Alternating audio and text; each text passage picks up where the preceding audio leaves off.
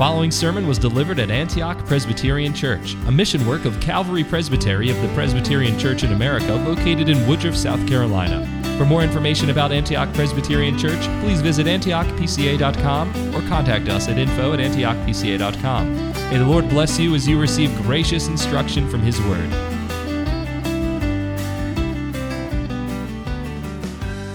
Do you ever get scared when you go to a new place, or when you see a lot of unfamiliar people in a crowd?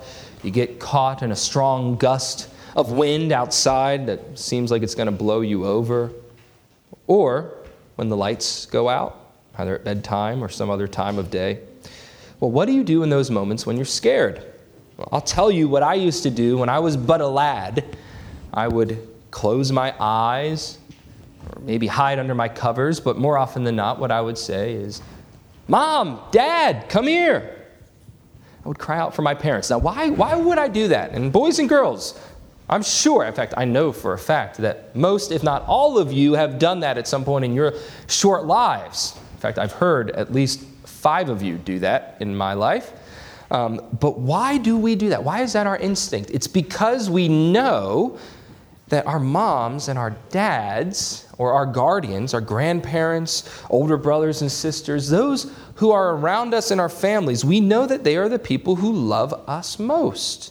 That those are the people who are most interested to keep us safe. And so that instinctual cry for your parents or your loved ones when you're scared, that's actually a very smart and wise thing to do. It makes all the sense in the world. And you know what? That pretty good thing to do in our own daily lives when we get scared about the things around us, it's precisely what Christ taught His disciples and us to do in our text this morning.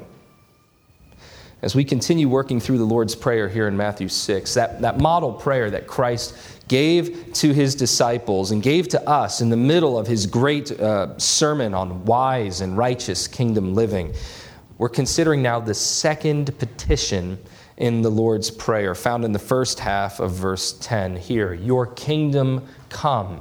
And what I'm saying is that's a cry for help, a cry for deliverance, a cry from a weak person who's in danger, who is scared, to a very powerful being, an invincible and eternally and an infinitely powerful being who loves us as a father to help and to save. What do we pray for in the second petition? The Shorter Catechism puts it this way, very helpfully. In the second petition, which is thy kingdom come, we pray that Satan's kingdom may be destroyed, and that the kingdom of grace may be advanced, ourselves and others brought into it and kept in it, and that the kingdom of glory may be hastened. This is great vocabulary for us to incorporate in our own prayers, isn't it? Destroy the kingdom of Satan, extend the kingdom of grace, bring in the kingdom of glory. Well, as we can see from both Christ's direction, our your kingdom come in verse 10, but also in the pattern of sound words in our Shorter Catechism given to us here, as I've just said, the church must pray fervently for God our King to exercise His rule in the world. That's what I'm going to seek to show you this morning from our text. The church must pray fervently for God our King to exercise His rule in the world. We'll proceed to dig into the church's kingdom prayer this morning in 3 parts under 3 headings: the motivation for kingdom prayer, the matter of kingdom prayer, and the fulfillment of kingdom prayer. Motivation, matter, and fulfillment of kingdom prayer. Let's start with motivation. The motivation for kingdom prayer we can consider kind of in 3 little subparts here. First, our world and its condition, then our situation in our world, and thirdly, our hope as we make this prayer, as we cry out for help to God. Our world, much like a room in which the lights have gone out and gone dark, is a very dark place. It's a world suffering, laboring under the curse, the righteous curse of God for Adam and Eve's sin. That is, it's a world that is filled with sin and misery, with all manner of pain and hurt and conflict. All you have to do is watch the news for 2 minutes to figure that out, or just sit and reflect even on your own life and the trials and the difficulties you face in your body, in your spirit, in your relationships. Indeed, the world is filled with sin, isn't it? Ecclesiastes 7:29, the wise preacher says, "Behold," after he's investigated the world and he's tried to interact with it in all kinds of ways, he says, "I have found only this, that God made men upright, but they have sought out many devices." They've been bewitched and deceived, and they've fallen into sin. In Ephesians 2:1-3, Paul writes under inspiration of the Spirit, "And you were dead in your trespasses and sins, in which you formerly walked according to the course of this world." He says you were dead according to the course of this world, according to the prince of the power of the air, of the spirit that is now working in the sons of disobedience. Among them we too all formerly lived in the lusts of our flesh, indulging the desires of the flesh and of the mind, and were by nature children of wrath, even as the rest. Even as Paul is describing the condition that we'll consider in just a second, he's making commentary about the world around us into which we've been born and in which we live. It's a dark place. It's a place of death and despair apart from the saving work of God. We consider God's creation pure and undefiled by sin, like a glass of water. And then sin comes in with this little drop of black ink that then slowly, or rather quickly, I should say, spreads through the whole cup and infects all of it. Indeed, to the farthest reaches of space, creation indeed groans under the weight of the curse of God for sin. So what's our situation in this world? Christ has been opening it up for us in his Sermon on the Mount, hasn't he? He says, you're in a world of sin. The angel Gabriel says, Christ, you shall name him Jesus, for he shall save his people from their sins. What does that tell us about our situation? We're in need of saving, aren't we? We're in trouble. And even as Christians, even having been delivered from the iniquity of our own sins, we're still in trouble because we're surrounded by persecutors. The nations rage against God, our King, don't they? And that's exactly our situation, one in which we are opposed by all the forces of the world that we can behold with our eyes, and even some which we cannot see, spiritual forces at work behind those physical realities, and then also our own failures in Christian living. Our failures to hunger and thirst after righteousness as we should. Our failures to be peacemakers as we are called to be. Our failures to be bold and to stand on the truth. And Christ emphasized these two difficulties against us, the world and Satan on one hand, and then our own flesh on the other. And how do you experience these things? Do you have family members who scoff at you, who speak ill of you behind your back, perhaps neighbors in your own neighborhood who know that you're a Christian and persecute you? Speaking to a young woman the other day who grew up in another country, and she said in that post-Christian country in which she grew up, she became the patsy for anything that happened at school because she was the only Christian there. She was literally spat upon in high school. Can you imagine that? No one would sit with her because they thought she's the one that's tattling on everybody, telling on everybody. She's the goody two-shoes Christian girl in our midst. We face persecution like that sometimes in our lives, even in our workplaces to various degrees. And certainly when we consider our brothers and sisters around the world, we prayed for the saints in Asia earlier, the persecution is even unto death. How many have been slaughtered in Afghanistan or China or Nigeria, even in just the past year? The flow of blood is deep and wide in the saints and the martyrs around the world. This is our situation. And so what is our only hope? We have but one, if we can speak generally. Our only hope in this dark world, in our present situation, is divine intervention. Supernatural interference by a holy and righteous God. And that's why Jesus says to his disciples, pray, your kingdom come. May your kingdom come.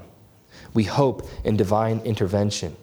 Jesus would have prayed and sung in the synagogue growing up, Psalm 68, which begins, let God arise, let his enemies be scattered, let those who hate him flee before him. And then at the end whenever Aaron ministered, what did he pronounce upon the congregation of Israel? And what would have been repeated in the synagogues? What do we repeat here from our pulpit at Antioch? The Lord bless you and keep you. The Lord make his face shine upon you and be gracious to you. The Lord lift up his countenance upon you and give you peace. What are we saying? We're pronouncing a benediction where we're asking God to intervene in your lives, in your affairs, such that then you are blessed and delivered from this dark situation in which you find yourself day by day. In Psalm 67, we turn this over as a prayer, don't we?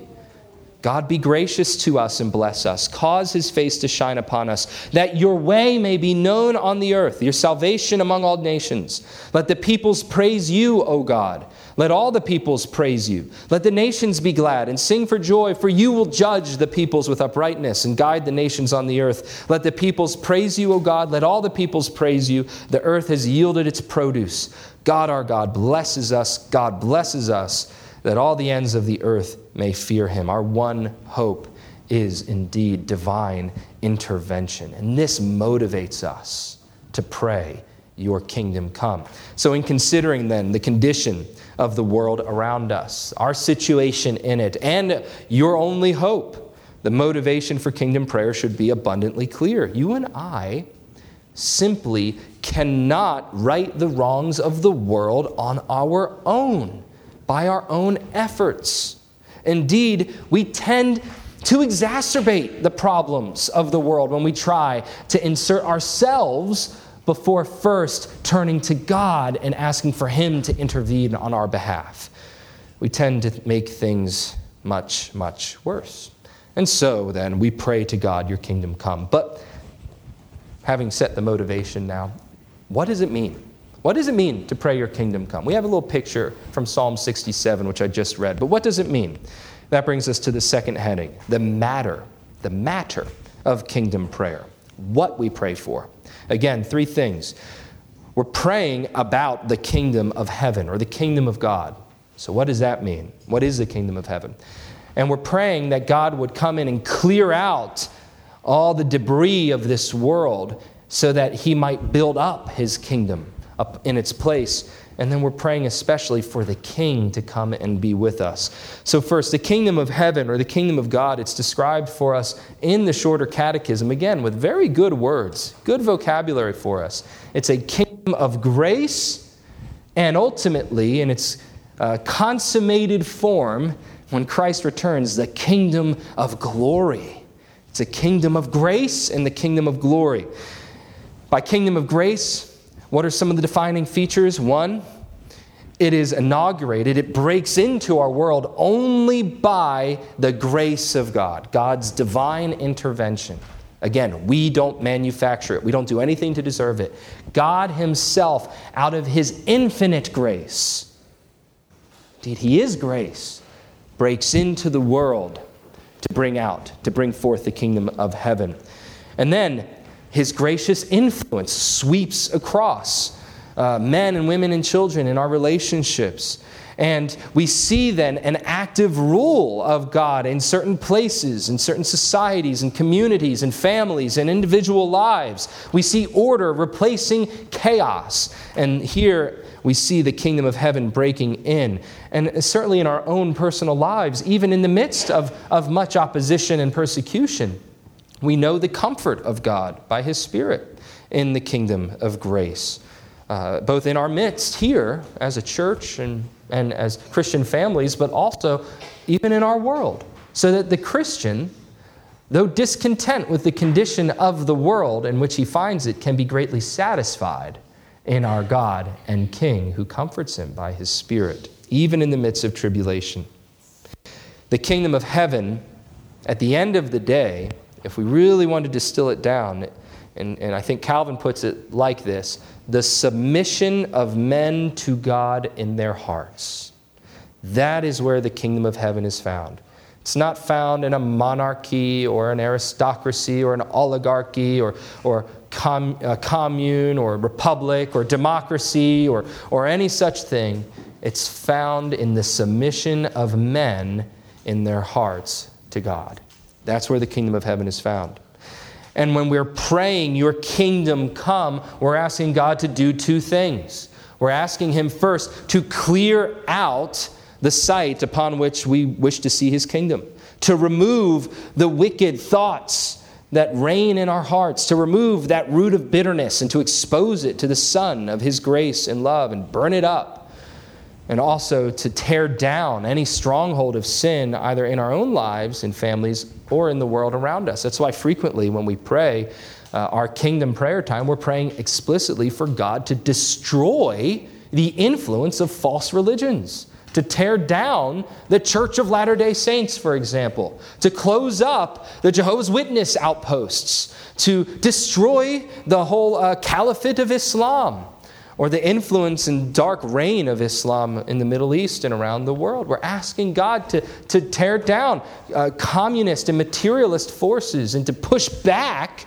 rampant secularism in the West and around the world. We pray for those things because we recognize that where anything sets itself in opposition to God, then his kingdom is not there, at least not in fullness. And so we pray that God would clear out, like a construction crew, demolishing an old structure in order to make room for the building up of his kingdom, the coming in. I love how Thomas Chalmers put it in a famous sermon. He called it the expulsive power of a new affection, speaking about the individual submitting to God in his heart. When we are converted, we don't hang on to those old affections, those old commitments that we had that stood in God's place. We throw out our idols. We cast them into the deep.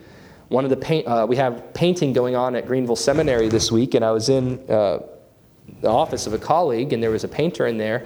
And I walked in, and the painter was in the middle of telling my colleague this story. The painter's a Christian, not a Presbyterian. That's okay. He's a Christian. And he was telling my colleague about how his niece, who was involved in witchcraft, became a believer. And the first thing she did, they lived on a lake, the first thing she did is she went into her room where she had all her little shrines and trinkets and crazy occult stuff, got it all in a box, and then dumped it into the lake. She got rid of it all. The expulsive power of a new affection, clearing out so building up can happen. And this is what we're praying for when we ask for his kingdom to come, that he would indeed purify the land. Zechariah 3:9, God makes this promise. For behold, the stone that I have set before Joshua, on one stone are 7 eyes. Behold, I will engrave an inscription on it, declares the Lord of hosts, and I will remove the iniquity of that land in one day. We're asking for God to remove the land's iniquity. And in 2 Thessalonians 2:16 and 17, we read this benediction. Now may our Lord Jesus Christ himself and God our Father, who has loved us and given us eternal comfort and good hope by grace, comfort and strengthen your hearts in every good work and word that is in submission to him. May your life then be conformed unto the likeness of Christ and his kingdom. And ultimately, what we're praying for, because we're pneumatic Christians, aren't we? We're filled with the Spirit of God. We believe that God is with us by his Spirit. What we're praying for is not just his rules and his reign, but fundamentally his very presence. We're praying for him to come and to do this, for him to be here in our midst. We pray for God not only to intervene, like calling in an airstrike and then withdrawing. No, we're asking him to rush to our aid, to make his presence felt and known to each and every one of us and our neighbors, and to scoop us up like a mother scooping up her baby in her arms, or a father who comes and doesn't just, fix the thing and leave, but comes and speaks tenderly to his children and sits with them and dwells with them and interacts with them. Remember what Jesus' 2 names in Matthew chapter 1 that are given to us. Remember what they are? Jesus, because he shall save his people from their sins. But also what? Emmanuel. Why? What does that mean? God with us. And so the matter of kingdom prayer is that God would clear out the evil things in our lives and in our world, those sins and anxieties and troubles, but then not leave us alone, but be with us. in, through, and by Jesus Christ and his Spirit in our hearts. That's what we pray for when we pray, your kingdom come. So we've considered why we pray this, why Christ gave this petition to his disciples, because of the world and their situation and their only hope. We've considered also the matter, what it is they're praying for when they say, your kingdom come, what it is we're praying for, namely for God to come and to do his work and establish his reign in our midst. And now, I think it's appropriate that we put before us a picture of the fulfillment of this prayer. Because, beloved, remember, whenever we pray for that which God has told us to pray, he's sure to fulfill it. We see the fulfillment of kingdom prayer in the past, in the future, and in the present. But particularly, we see how the King has come, even in this gospel, even in the one who's instructing us in prayer, in the Lord Jesus Christ. We know that he shall come again. That is the Christian's hope, isn't it? That God is not done intervening in our affairs, but in fact, he's going to come and consummate his work in his kingdom. And then also, we see this in his rule, which shall be fulfilled, even as we pray. So first, the King has come. Christ's first advent and earthly ministry truly and really, spiritually, brought the kingdom of heaven to earth. Children, I want you to get this, because there are Christians in our world today who are very excited for Christ to return, and that's a good thing. But they lose sight of the fact that he came in the first place and did something while he was here.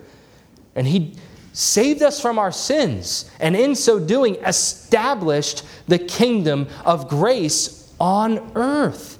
It is vital, it is active, it is moving. Consider he started with 12 guys.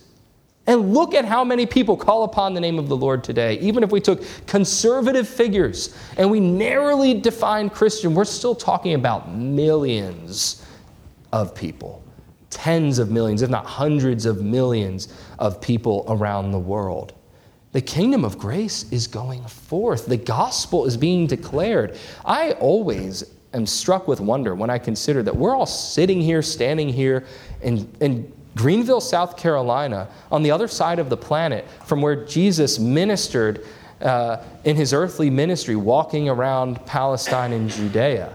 And it's amazing that even in just one generation, the followers of Jesus were in Rome, influencing and affecting the royal family and troubling the pagan empire of Rome. Indeed, the kingdom of grace is going forth. Christ has come, and he's launched his kingdom efforts. He's inaugurated his kingdom. But the King shall come again.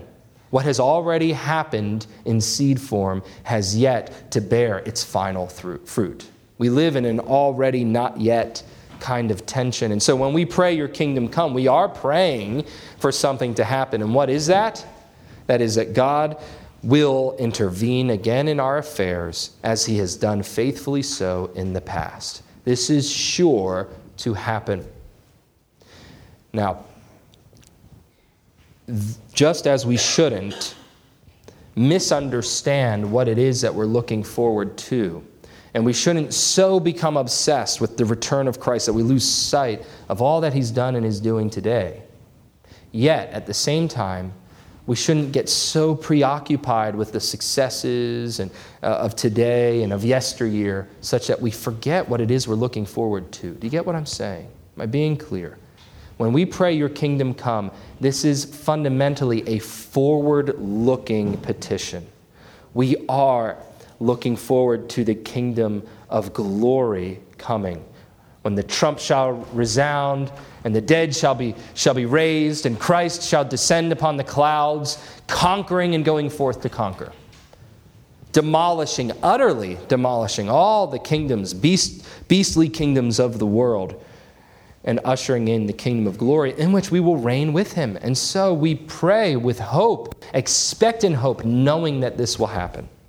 And when that happens, what we're praying for is not only our requisition of great resources in the earth or anything like that, our taking control as Christians. No, that's not really what we're praying for. What we're praying for is for Christ to take control, for the King to rule in our midst.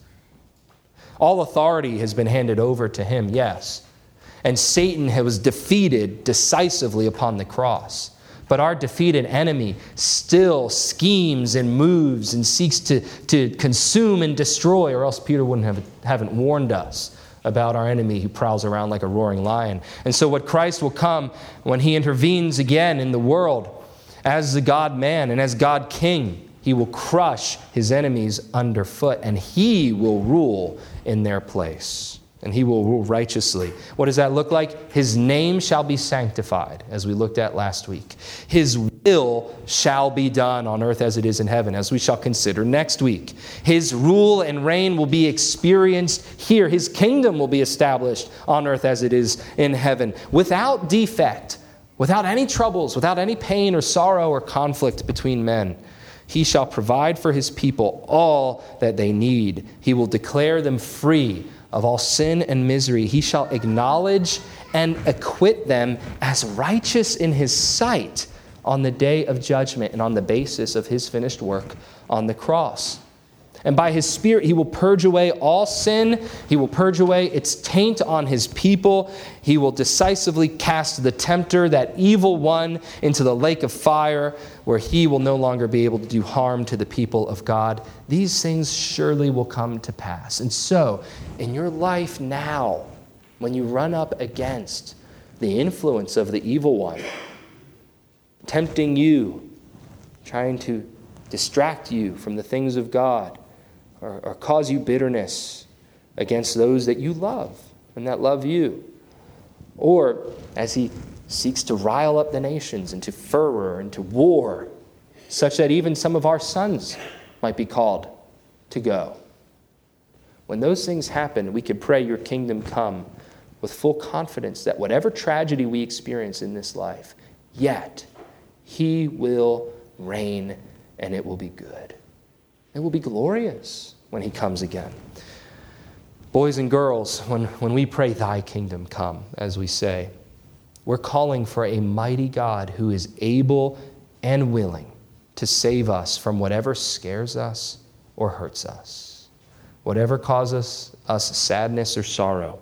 So Jesus tells us to pray this prayer to our Heavenly Father. Thy kingdom come. And brothers and sisters, the church must pray fervently for God our King to exercise his rule in the world and in our lives, in our hearts. We need to pray this fervently. This is, in many ways, the center of the Lord's Prayer. Everything else revolves around this, the coming and reign of Christ in our lives. We cannot opt out of this prayer. We can't. In many respects, if our Father who art in heaven is the foundation of the Lord's Prayer, and hallowed be thy name is then the building material out of which the structure is made, thy kingdom come is indeed the keystone, holding it all together. Consider the world around you and the sin that so perniciously plagues your own thoughts, words, and works. This is your motivation for kingdom prayer. You have but one recourse, one hope, to go to your knees to seek for God's help in the name of Christ Jesus, who has come to save his people from their sin. And what shall you pray for? Well, beloved, what is the matter of kingdom prayer? It's that God in Christ would come conquering by word and spirit, not by sword and firearm, but by word and spirit, all his and our enemies. That he would clear out all that opposes him and his purposes in the world today and strengthen you in virtue and holiness. That his name would be sanctified as his people are built up in him as a temple in which he shall dwell. Are you praying even now that he would come by his Spirit to dwell with you in fuller measure, in your private devotions, in your family devotions? And certainly, I hope you're praying this for our church here as it grows and gets off the ground, and for the broader church around the world. Consider the fulfillment of such prayer as we have. Beloved of God, expect that he who is come shall come again to judge the living and the dead, as a righteous king, full of justice and mercy, truth and grace. And when he rules, he shall rule righteously. He will reverse the curse and its effects, far as it is found, as he raises up his renewed humanity, men and women, you and me, those of us who call upon his name in faith. from every tribe, tongue, nation, and family under heaven to glorify the Father in the power of the Spirit and according to the Word. Brothers and sisters, we must pray, your kingdom come. We have to. This is not mission impossible. This is mission critical. We must do this. And we must do so with great fervency, with zeal, with hope, and expectant joy in the power of His Spirit. So let's stand for prayer now. Our Father in heaven, as we come and make our approach to your table this morning, we do pray your kingdom come. We pray that your kingdom would come in holiness and in truth, by word and by spirit, that Christ would be glorified as the everlasting King who reigns in our midst as the head of his church. We pray that you would continue to advance the kingdom of grace until the kingdom of glory comes in. And we pray that you would haste the day. And above all things, we pray that your name would be sanctified, that you would be exalted in our lives, even as you strengthen us day by day and week by week in your service. In Christ's name we pray. Amen. Thank you for listening to this sermon from Antioch Presbyterian Church. We are located in the historic Cashville community of Woodruff, South Carolina, near the intersection of South Carolina Highways 101 and 417. For more information about Antioch Presbyterian Church, please visit antiochpca.com.